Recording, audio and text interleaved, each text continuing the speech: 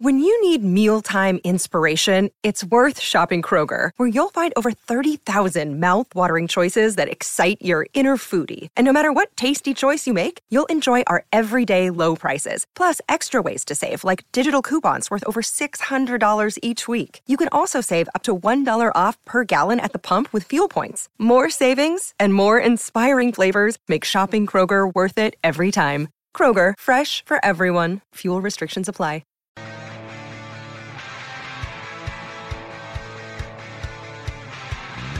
Alongside Ed Egros and Aaron Hawksworth, Chris Mack in for Joe Ostrowski today, tomorrow, Monday as well here on BetQL Daily, live coast to coast on the BetQL network, wherever you may be in the world on your Odyssey app. It's free. Download it today and take us with you wherever you're going, whatever you're up to, especially the holiday season. You want to take BetQL with you as you're going over the river and through the woods to grandmother's house.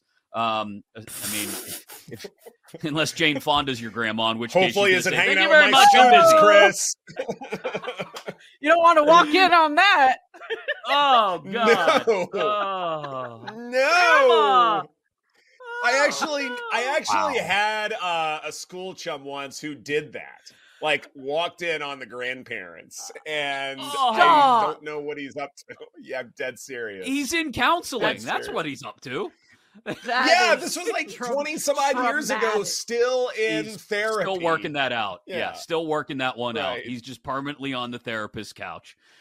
I'm happy take for us his with you grandparents, as you're headed to Find Grammy a and Pat happy Pat's place. house. Inside your Odyssey app. And of course, you can watch us on twitch.tv/BetQL and on YouTube. Go to the Odyssey Sports channel. Let's talk Survivor this week, because I don't know, your Survivor pick may be right there in front of you tonight with the Cowboys against the Seahawks. There are some big spreads out there this week. Another 9.5 on the Dolphins in Washington against the Commanders. You got the Jags laying 8.5 against the Bengals. The most bet in Joe O's Survivor poll, Steelers, Bucks, Texans right now. Split between the Chargers and Jags as well. Not a lot of Cowboys, Dolphins, or Chiefs, though.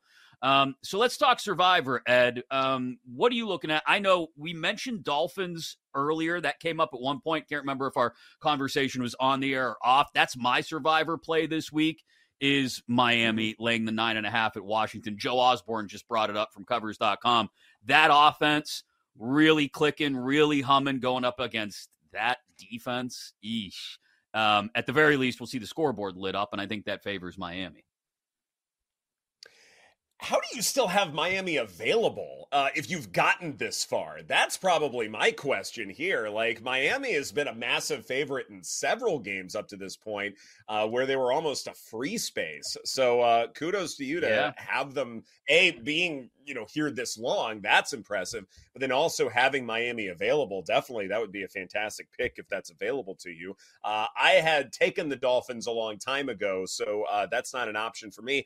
And really, a lot of these favorites we're talking about have been teams I've already chosen in some way, shape, or form. So a lot of these spreads really aren't indicative when it comes to what I can do here in week 13. Now, the way that I built my model for the newcomers here is that I do have circa rules where I make a pick for the Thanksgiving slate of games and for the Christmas slate of games. And so for the most part, even with some of these favorites, I'm not taking them just because I might need them for, say, the Christmas slate, something like that. So that would nullify, say, the Kansas City Chiefs, who are 6-point favorites against the Green Bay Packers. I think the Ravens, that's another team that I've sort of waited upon in terms of when to take them, just so I have a backup plan. But as far as this week is concerned, already took the Cowboys, the Jaguars have already taken, so I'm kind of running out of options here. But for this week, it's an oldie but goodie Survivor process.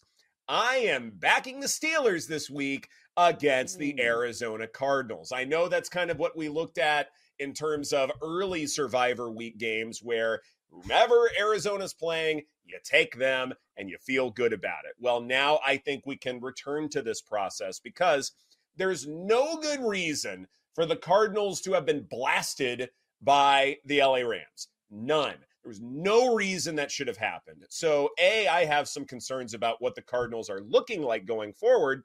And not only that, but the Cardinals all season long, they've just been bereft of talent at a lot of key spots. And over the course of a season, you're going to see that more and more.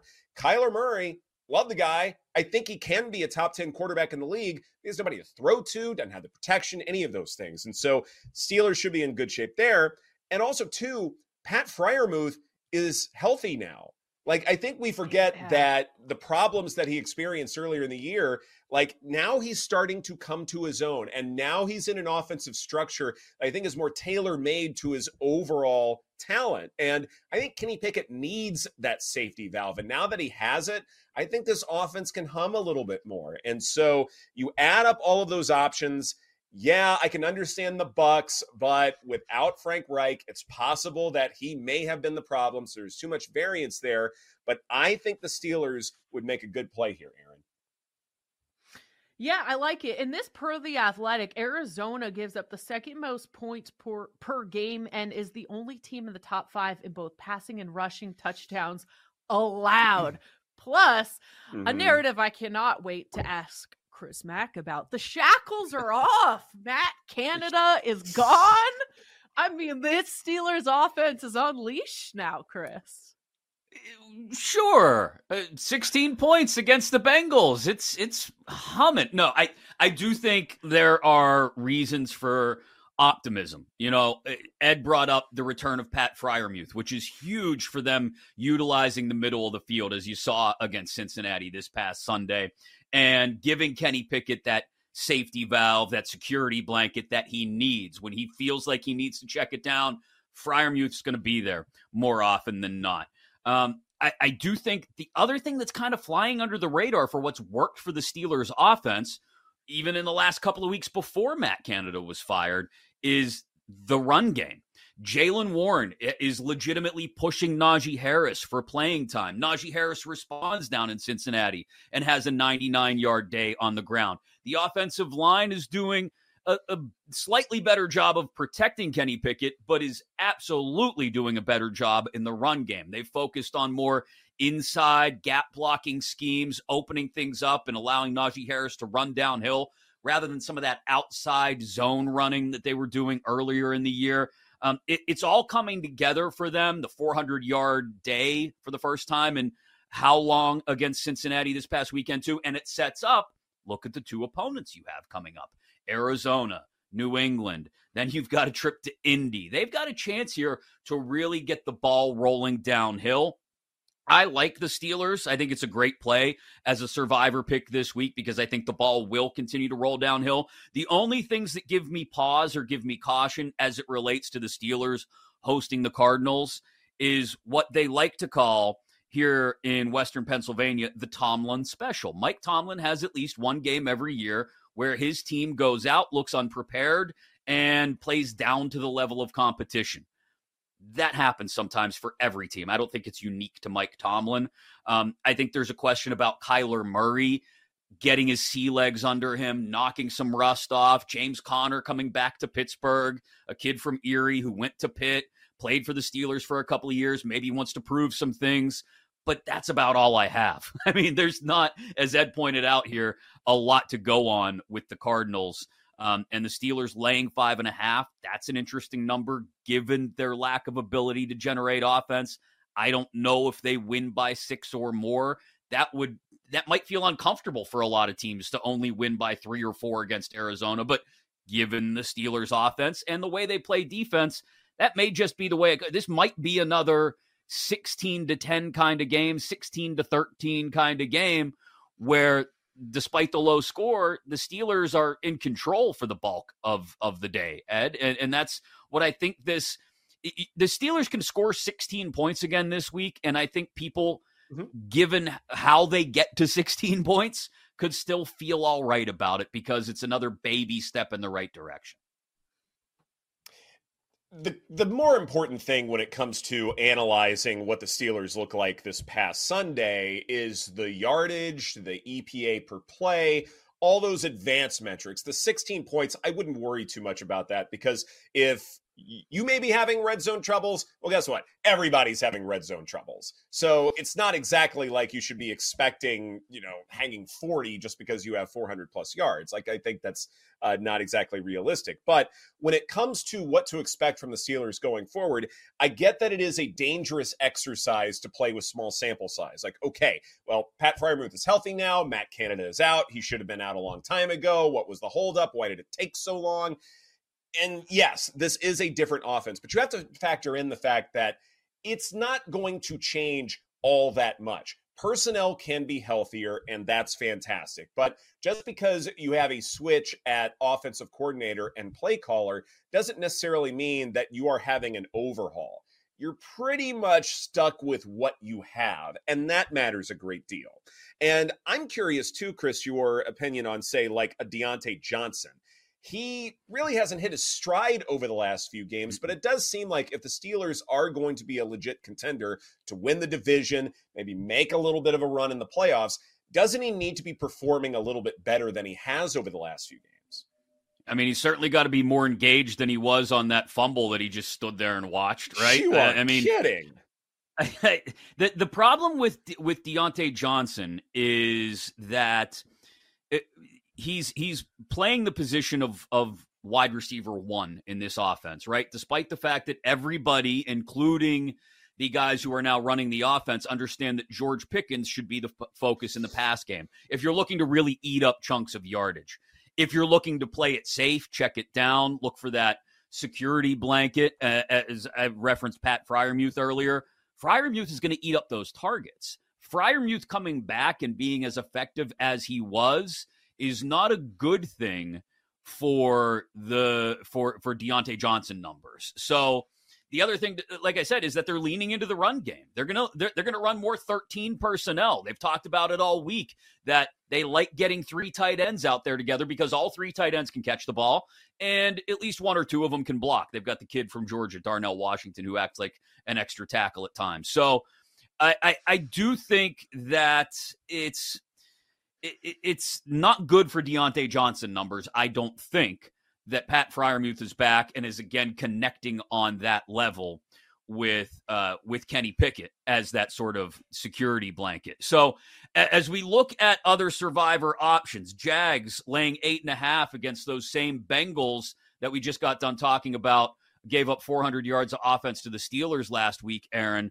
Where do you, is that a viable option for you? Jacksonville against the Cincinnati team that kind of feels like they've cashed out to a certain extent now that Joe Burrow is done for the year. Exactly. Doesn't it seem like they're almost like a non-factor moving forward without Joe Burrow? If you still have the Jags available and you've made it this far and haven't used them, they're more than a touchdown favorite. And I think, the defense has been a season-long problem for the Bengals on top of the fact the quarterback is out for the rest of the season. There's just a lot of problems with this Bengals team. I think they're done. Put a fork in them. And I think the Jags are definitely a safe play here on Monday Night Football. Yeah, that's if you've worked through a lot of these other options in Survivor and you're still alive and you're looking for one that makes sense, Jacksonville, I definitely think, is a play. We like to take a look at different stat leader opportunities as well, Ed, and I know you've crunched the numbers. You're excellent at that. So what do you like in Week 13? So I actually want to start with a question for Erin here because she brought up one that I really, really love, and I'm about ready to pull the trigger and tail it. But I just have one question here, and it was this notion about Stefon Diggs finishing as the league leader in receiving touchdowns. Josh Allen is the favorite for finishing the season with passing touchdowns, with having the most passing touchdowns.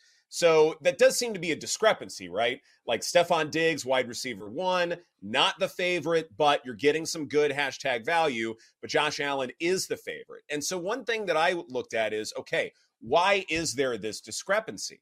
Is it possible that as they start to evolve to 2 tight end personnel, that maybe it's distributing the football just a little bit more and relying on the tight ends a little bit more once they get into the red zone? I feel like that might be the only path where Diggs doesn't hit, but Josh Allen does. And Aaron, I'm curious if, say, that is a path that you've also considered, because I think that's just the one way where both don't happen. Yeah, I mean, it is something I considered, but I think the fact that he was only 2 touchdowns behind Tyreek Hill, and I looked at the secondaries that the Bills face versus the Dolphins, and the Dolphins face tougher defenses for the remaining schedule than the Bills do. So I thought, because of this discrepancy, obviously my antenna went up. Like, okay, Josh Allen is the favorite for passing touchdowns. Clearly all those touchdowns are not going to Stephon Diggs. I mean, I'm not a dummy, but he does have some games where he has 3 touchdowns and some where he has 0. So I'm kind of hoping on, he will be able to get there, and it was a value play because he's not the favorite. And what was it, 9-1, something like that yesterday? Yeah. So I thought that, it's a good play considering he's only 2 back. If you're looking for a dark horse there too, Cortland Sutton, 5 touchdown catches in the last 6 games. Is Denver maybe starting to figure some things out? I don't know. It's down the board a bit. Parker Fleming joins us in 20 minutes to talk college football with conference championships upon us. But coming up next, I told you about Ed crunching the numbers. He's got some good ones for us. Let's be sharper. Next, right here on BetQL Daily.